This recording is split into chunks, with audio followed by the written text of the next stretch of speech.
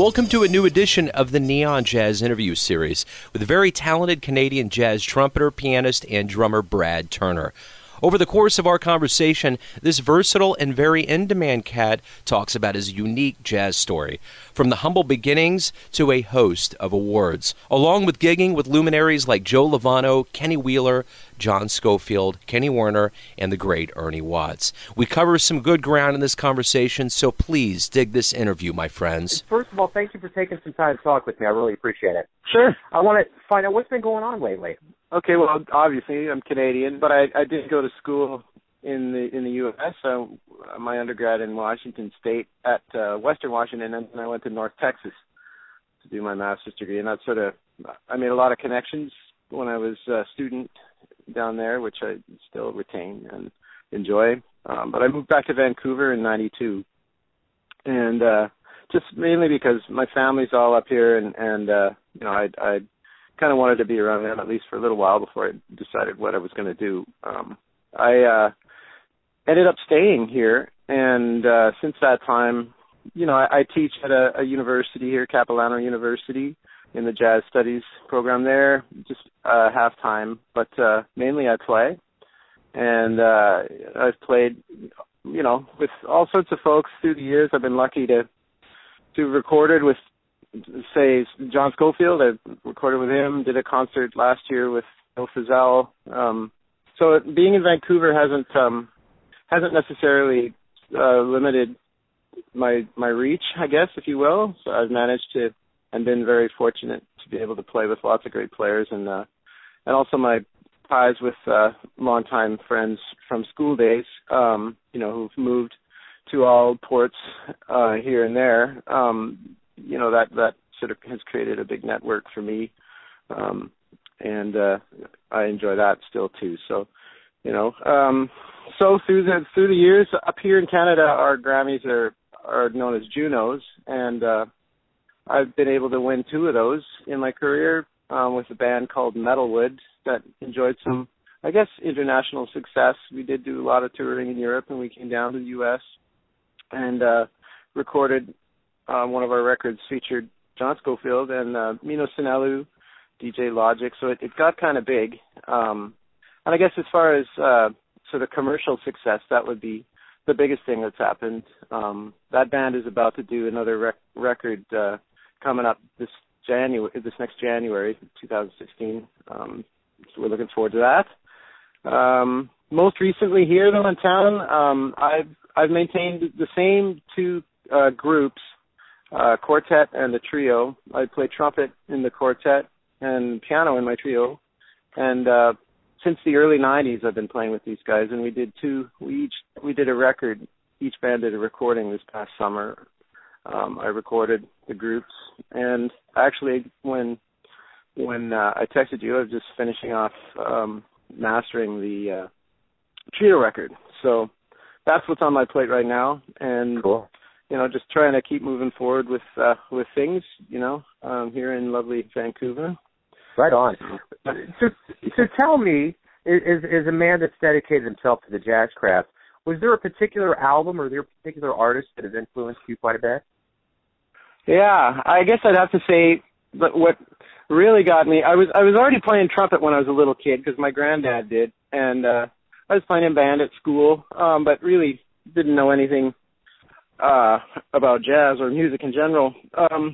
Somebody played for me recorded the Miles recording of My Funny Valentine.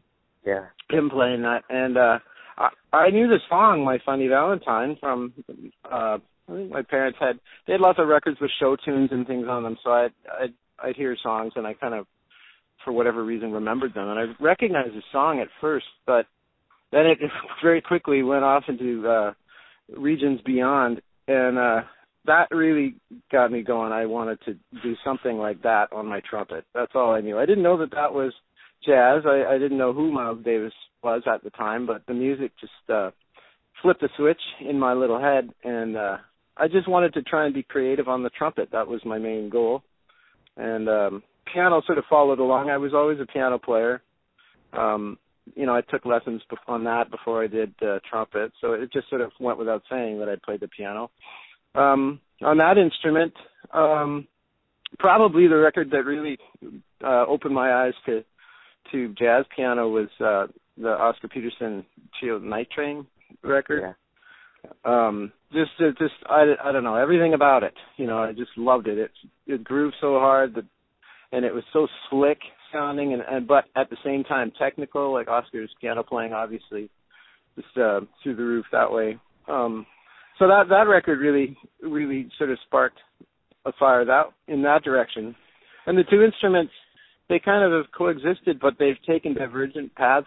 And I've really worked hard to, you know, get to the point where when people hear me play the trumpet, they had no idea I'd play the piano, and vice versa. When I'm playing the piano, they're not thinking, oh well, he's really a trumpet player. You know, they're quite different, and I'm really pleased that my parents encouraged me when I was a kid to take lessons on more than one instrument, because it's really paid off, not just financially, well, hardly financially, but you know, artistically and personally, it's just been excellent. You know, I can get into all sorts of different situations, you know, with different types of musicians, and you know, function and get something from it. And so, yeah, I'm pretty lucky that way. So, when you were a kid, did you always want to grow up and be a musician? Well, I mean, I grew up in you call it a musical family. I'm third generation. My grandfather was one of the first music educators in our province, you know, in the high school system. My dad followed in his footsteps. They also both were performers, and I think I was the first one to sort of go off into just music performance, you know, to be a professional player. I just sort of walked right through school into it. You know, I was always involved with music, and it was like breathing to me. You know, I've been to, you know, sports too. I played a lot of soccer. I played lacrosse, which might sound a little weird for a kid who was taking classical piano lessons, but apparently that was okay with my dad because he played lacrosse too. So cool. Yeah, but you know, I just always was involved with music, and it just seemed like the natural next step. Yeah. You know, each step of the way, you know, when it came to where am I going to go to school, what am I going to do, I went for music, and then after that, coming home, and you know, it's just been a natural progression that way. Tell me, what's the greatest thing about waking up every day? Okay, well, there's a number of ways I could answer that question, but the greatest thing about waking up, and you know, I haven't always felt this way, but I just am really grateful that I can make music.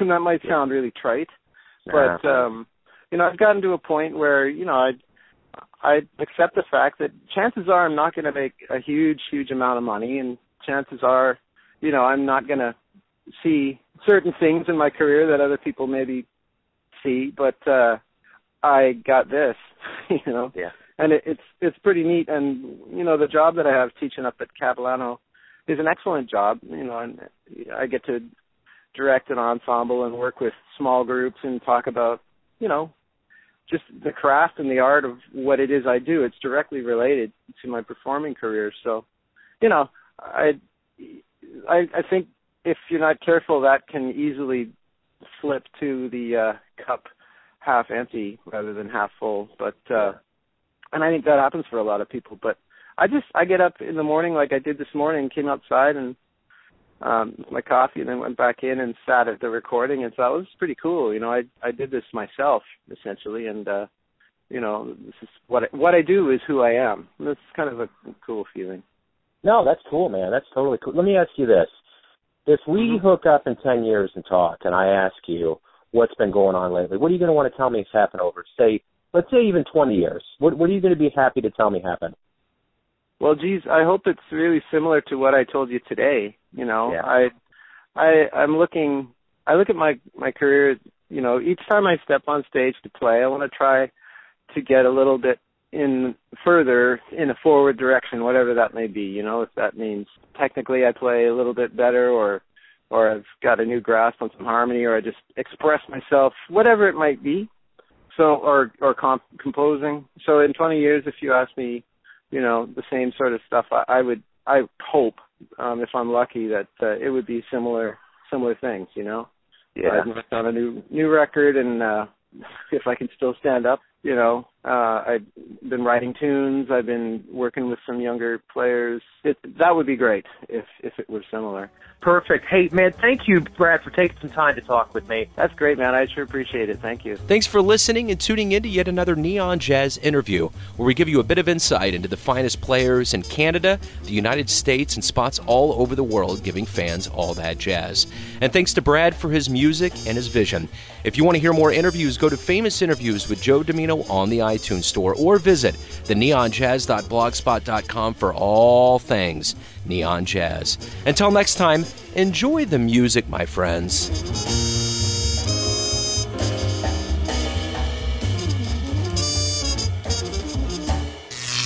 Neon Jazz.